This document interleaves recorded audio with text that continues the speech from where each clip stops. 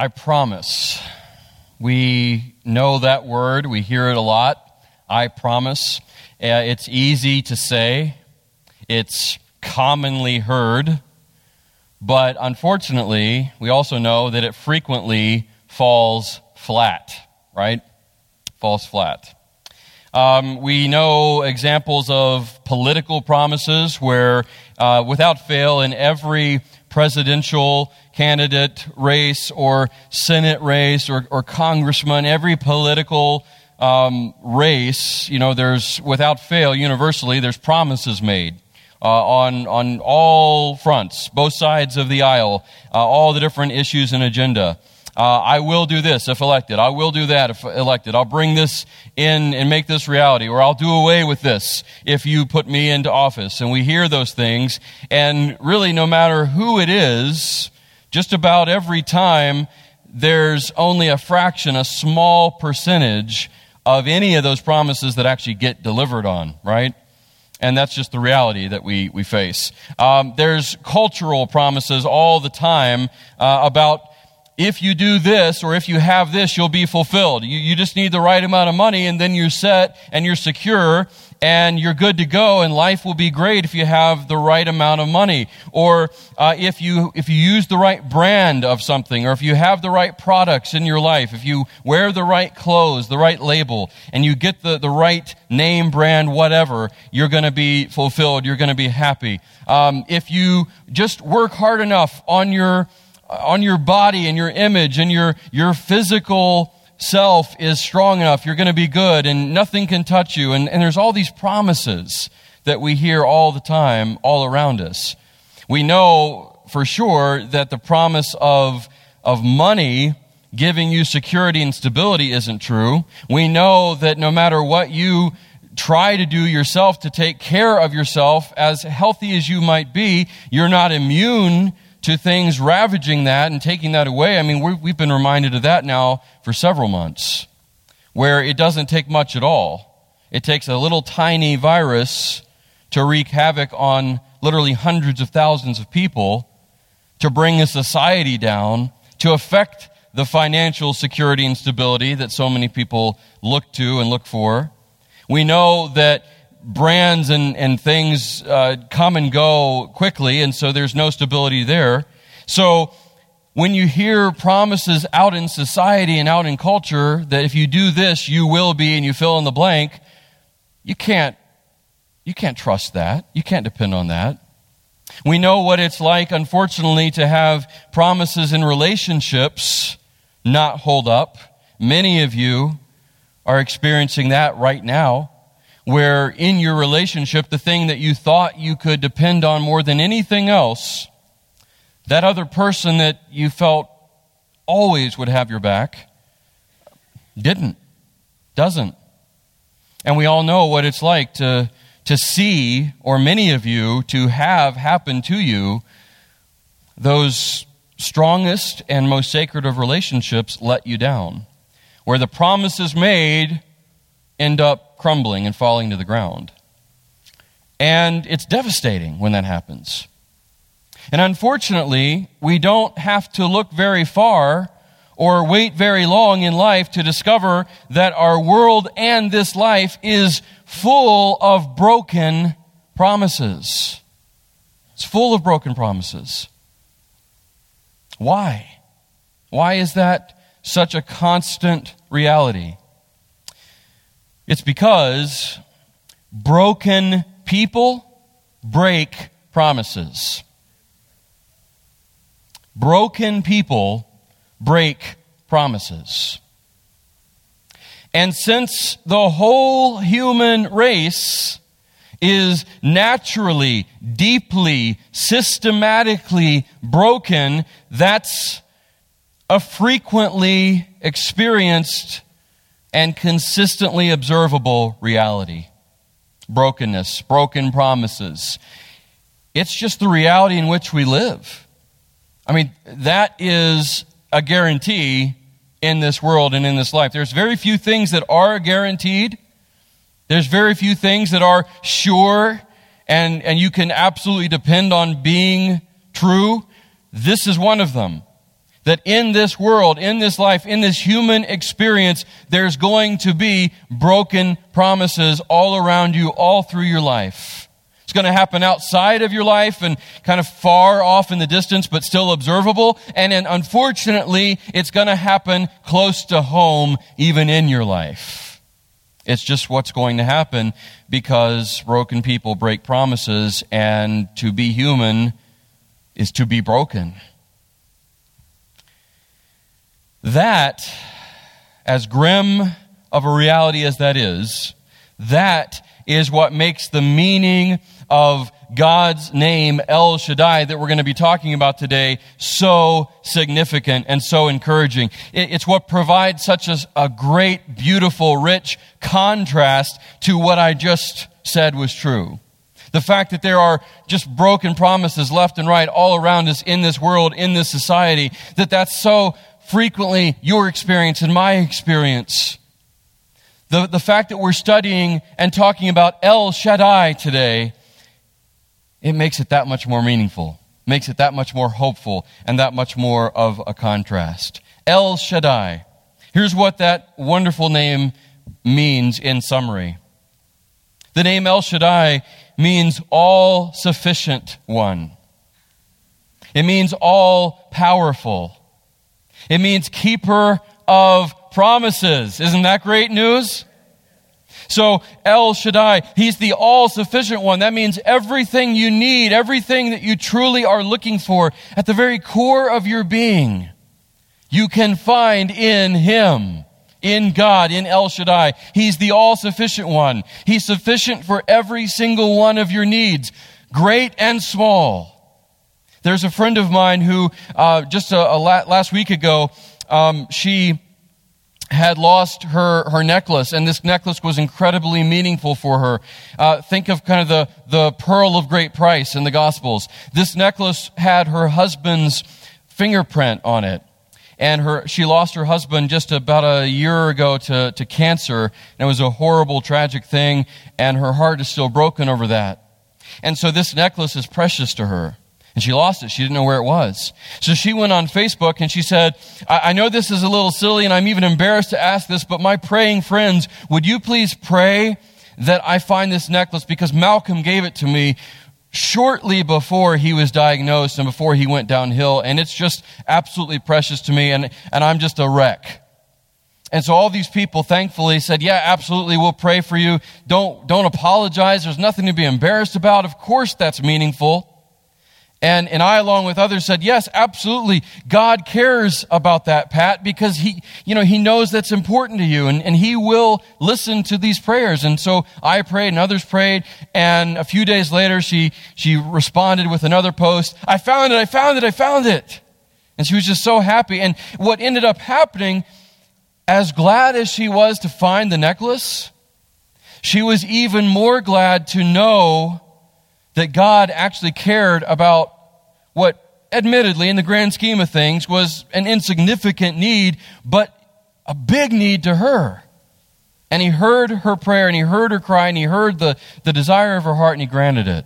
And I know that's a small example, but it just goes to show that we can find what we need and what we long for, small and great, in El Shaddai, because He is the all-sufficient one. He's also the all-powerful one. And that's why He's able to be so sufficient, because He is the all-powerful God. There's no power greater. There's no one higher. There's no one more able to deliver on the promises that He makes. And that's why He is the keeper, the ultimate keeper of promises.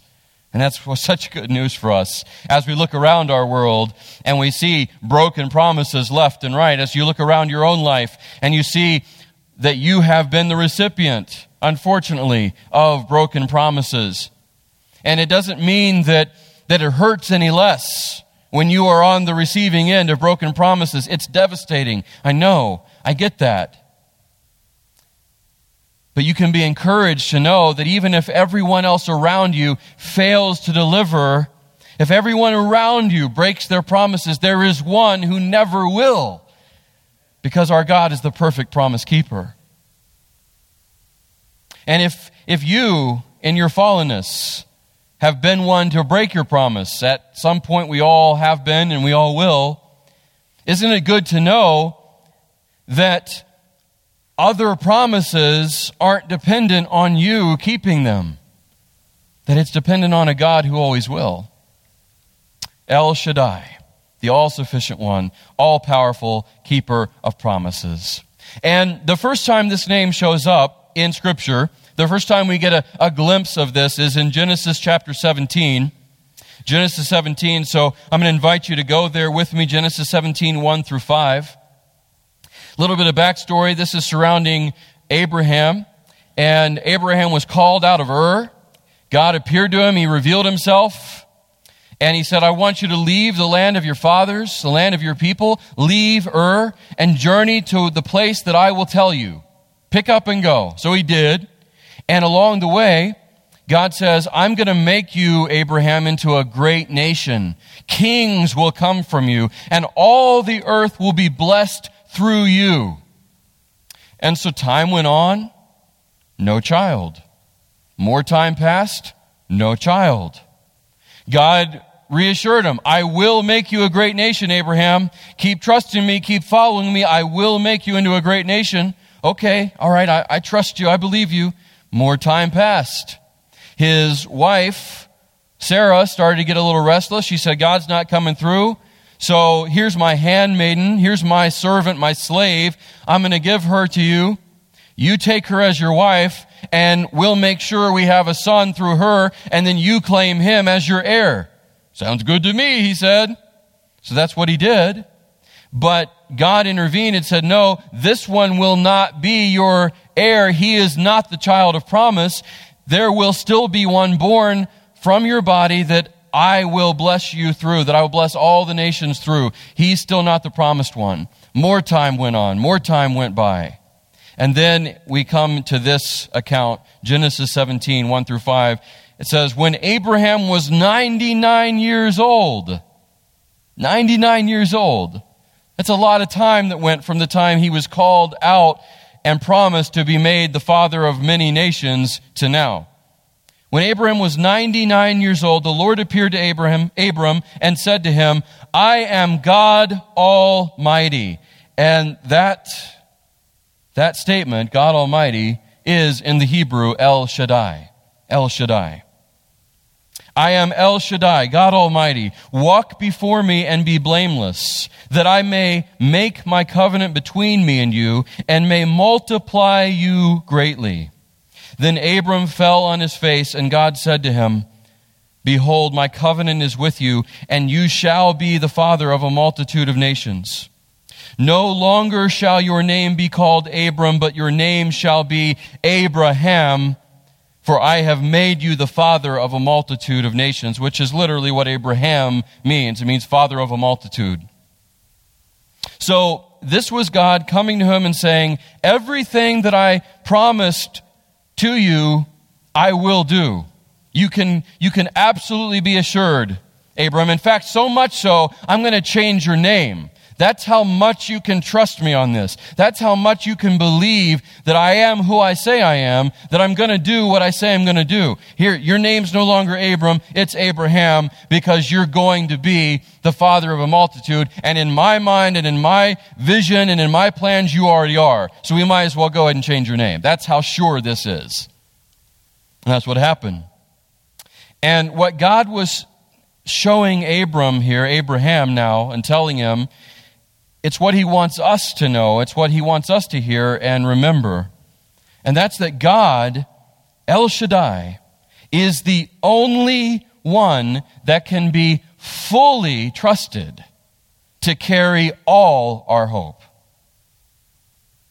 God is the only one that can be fully trusted to carry all our hope.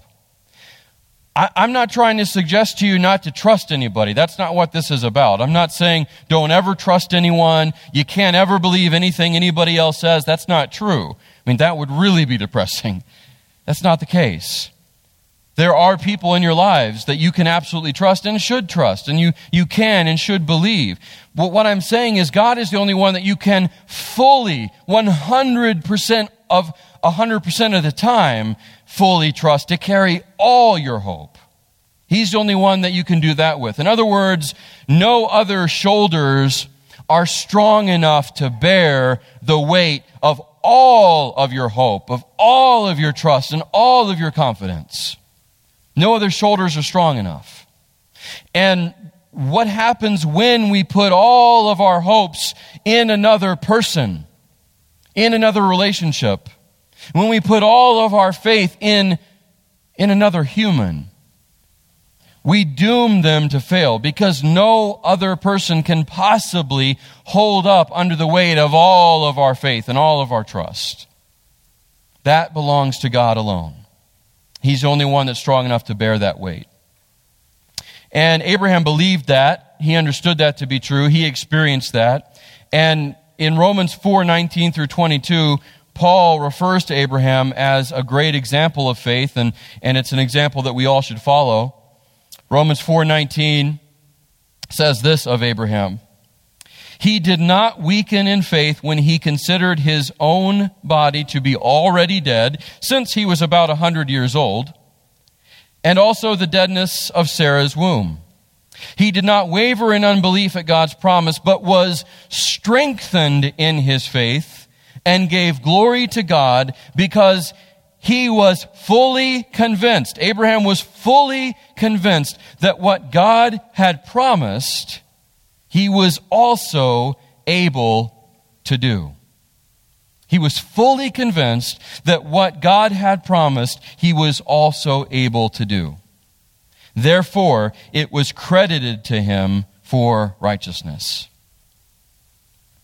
The reason Abraham didn't weaken in faith wasn't because of how strong and secure he was. That's not the case.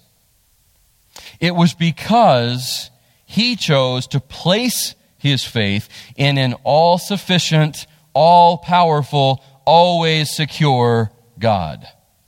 That's why he didn't waver in his faith. It's not because Abraham was just that good, that strong, that secure in his faith and his walk with the Lord. It was because of whom he was trusting in. It's because of the place he placed his faith.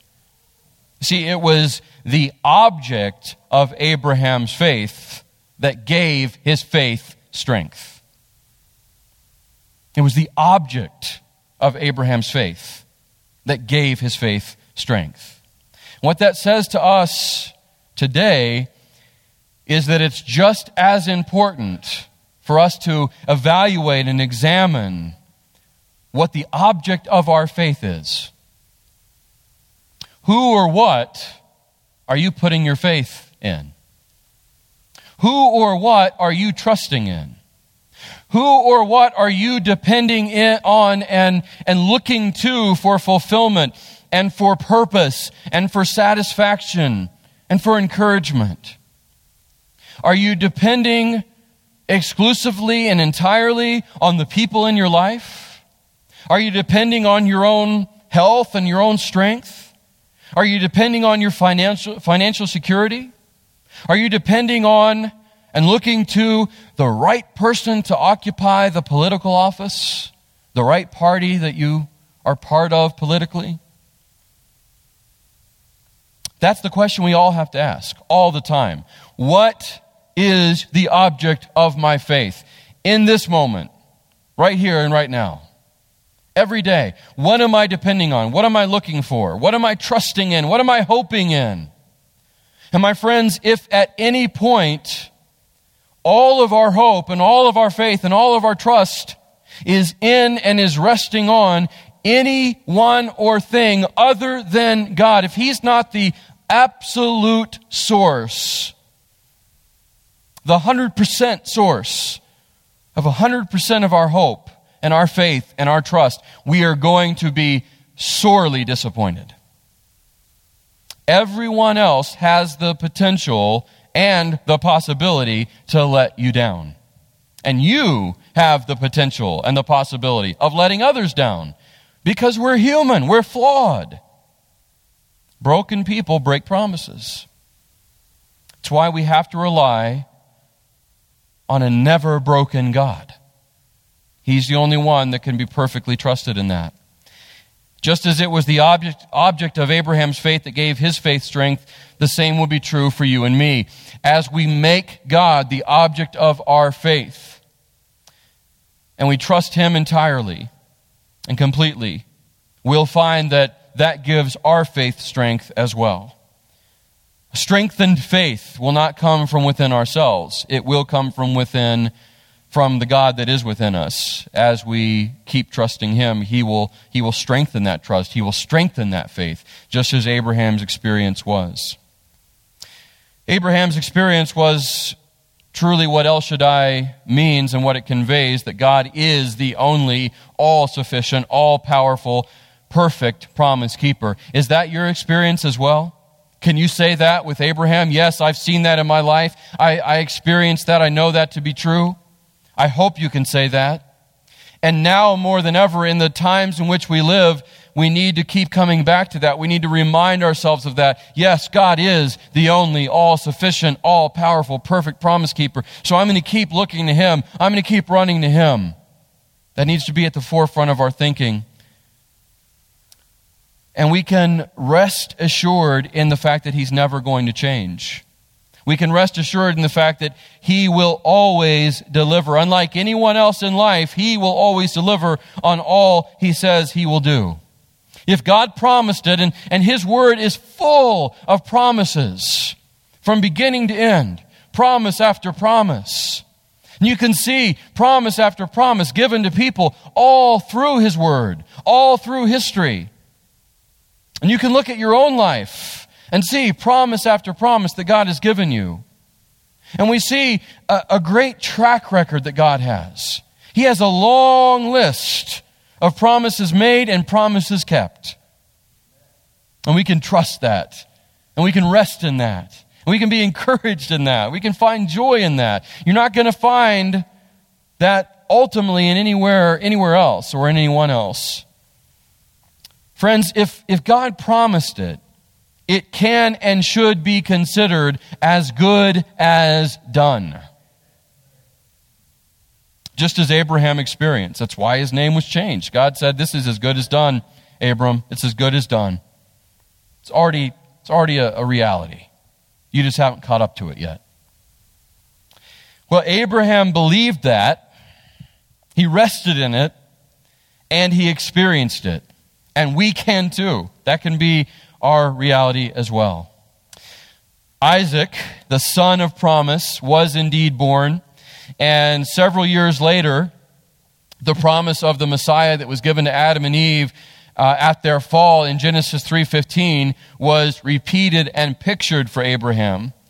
Because God tested Abraham. He brings the son of promise. Isaac's born years down the road. God tested Abraham by calling for the sacrifice of Isaac, the promised one. But he spared him from it at the last minute. Abraham was obedient. He was faithful. Even though it didn't make sense to him, he trusted in a trustworthy God. He knew that God was a promise-keeping God, that he had never let him down up to this point. There was no reason to believe he'd let him down now. So he was obedient. He brought Isaac up to the mountain to sacrifice.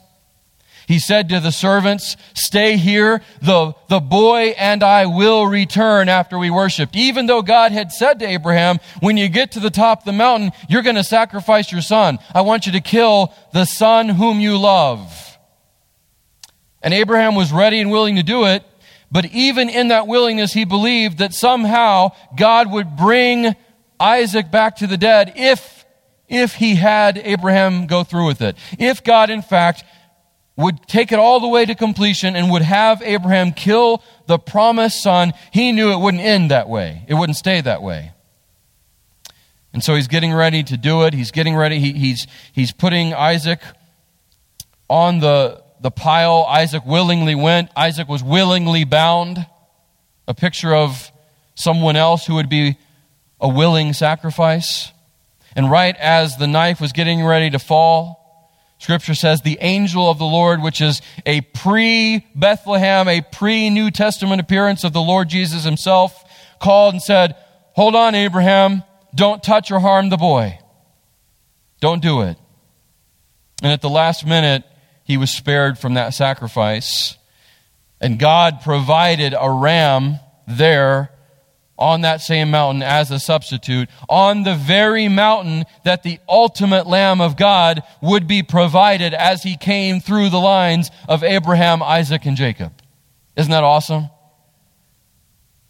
On that very mountain where Abraham took Isaac, the promised son, and was willing to sacrifice him before God, trusting in God, trusting in his faithfulness, trusting in the fact that he would keep all of his promises, that he would make a great nation through Isaac. And sure enough, that's what happened, and God provided a ram in the thicket as a picture of the coming Lamb of God that would in fact come through Abraham and all of his seed. And when that Lamb of God came, that promised provision, that son did not receive a substitute because he was the substitute. He was our substitute.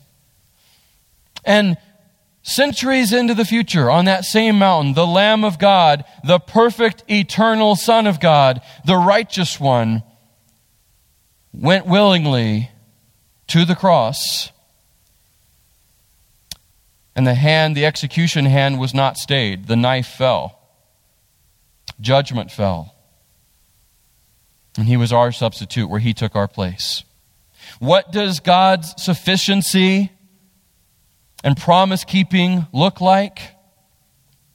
It looks like a suffering Savior named Jesus, carrying all our sin and all our shame up to the cross, giving us all his righteousness and standing with the Father in exchange. That's what God's sufficiency and promise-keeping looks like. It looks like our suffering Savior up there on the cross for us. It looks like the resurrection of a victorious Savior named Jesus, proving by his resurrection, proving that his work was enough, had been fully accepted, and was entirely sufficient to secure our eternal adoption. That's what the all-sufficiency, all-power, and perfect promise-keeping of God looks like. It didn't end at the cross with a suffering Savior. It was fulfilled and shouted and put on display forever with a conquering, victorious, resurrected Savior. Galatians 4:4-5 tells us this. But when the fullness of time, what a great phrase, the fullness of time, when time in God's plan, in his perfect sovereignty, reached the top, it was spilling over the brim.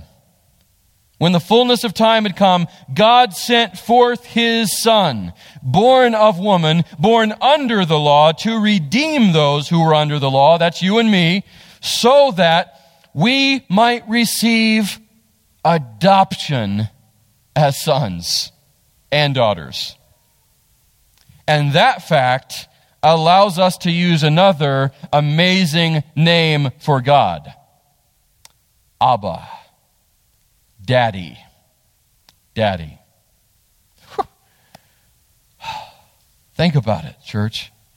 Through Jesus Christ, in him, in his sacrifice on the cross, and because of his resurrection, the fact that the cross didn't kill him. I mean, he died, but he didn't stay dead. It didn't defeat him. He rose from that death. And because he rose, he secured forever the ability to be adopted by his Father, so that his Father can be called your Father.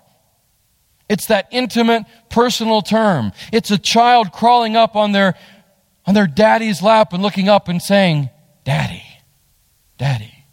And we're able to call this mighty, this almighty one, this all-sufficient one, this perfect promise-keeping one, the one we've talked about now for 3 weeks with all of his majesty and power and grandeur and glory on display that we've just scratched the surface of, we get to call him Daddy. All because of Jesus. There's a Father's Day truth for you. There's something to be thankful for on Father's Day. Man, If anybody deserves praise and thanks on Father's Day, it's our Heavenly Father. It's the ultimate Father, the perfect Father. Thank you, Father, for allowing us to even call you that. And we can go even more informal than Father. I mean, Father sounds formal, right? We don't have to limit our address to him as that. We can say, Daddy, Papa. All because of what Jesus made possible for us, all because Jesus is the ultimate fulfillment of every one of God's promises. Scripture says every one of God's promises is yes in him, in Jesus. Therefore, we utter our amen to the glory of the Father. Every one of God's promises is yes in the person of his Son, Jesus. And that means, church, that means that we can have confidence in this crazy, unpredictable life. We can have confidence solely because of how consistent and capable God is. We can't find confidence in anything or anyone else. Not really. Not full confidence. Not perfect confidence. Not unending, unchanging confidence. I mean, yeah, you can have confidence in, you should be able to have confidence in your husband or your wife or your mom or your dad, your pastor. We should be able to have a fairly good amount of confidence in our leaders. We should. Often that's not the case, but we should be able to. I'm not trying to turn you into cynics. I'm not trying to say, don't trust anyone.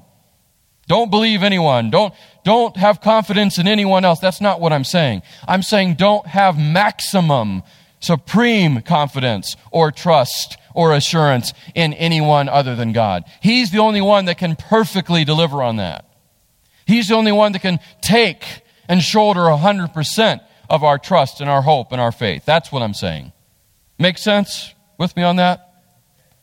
And because he is that, because we can go to him in that way, because he's the all-sufficient, all-powerful, perfect, promise-keeping God, we can have confidence in this crazy, unpredictable life.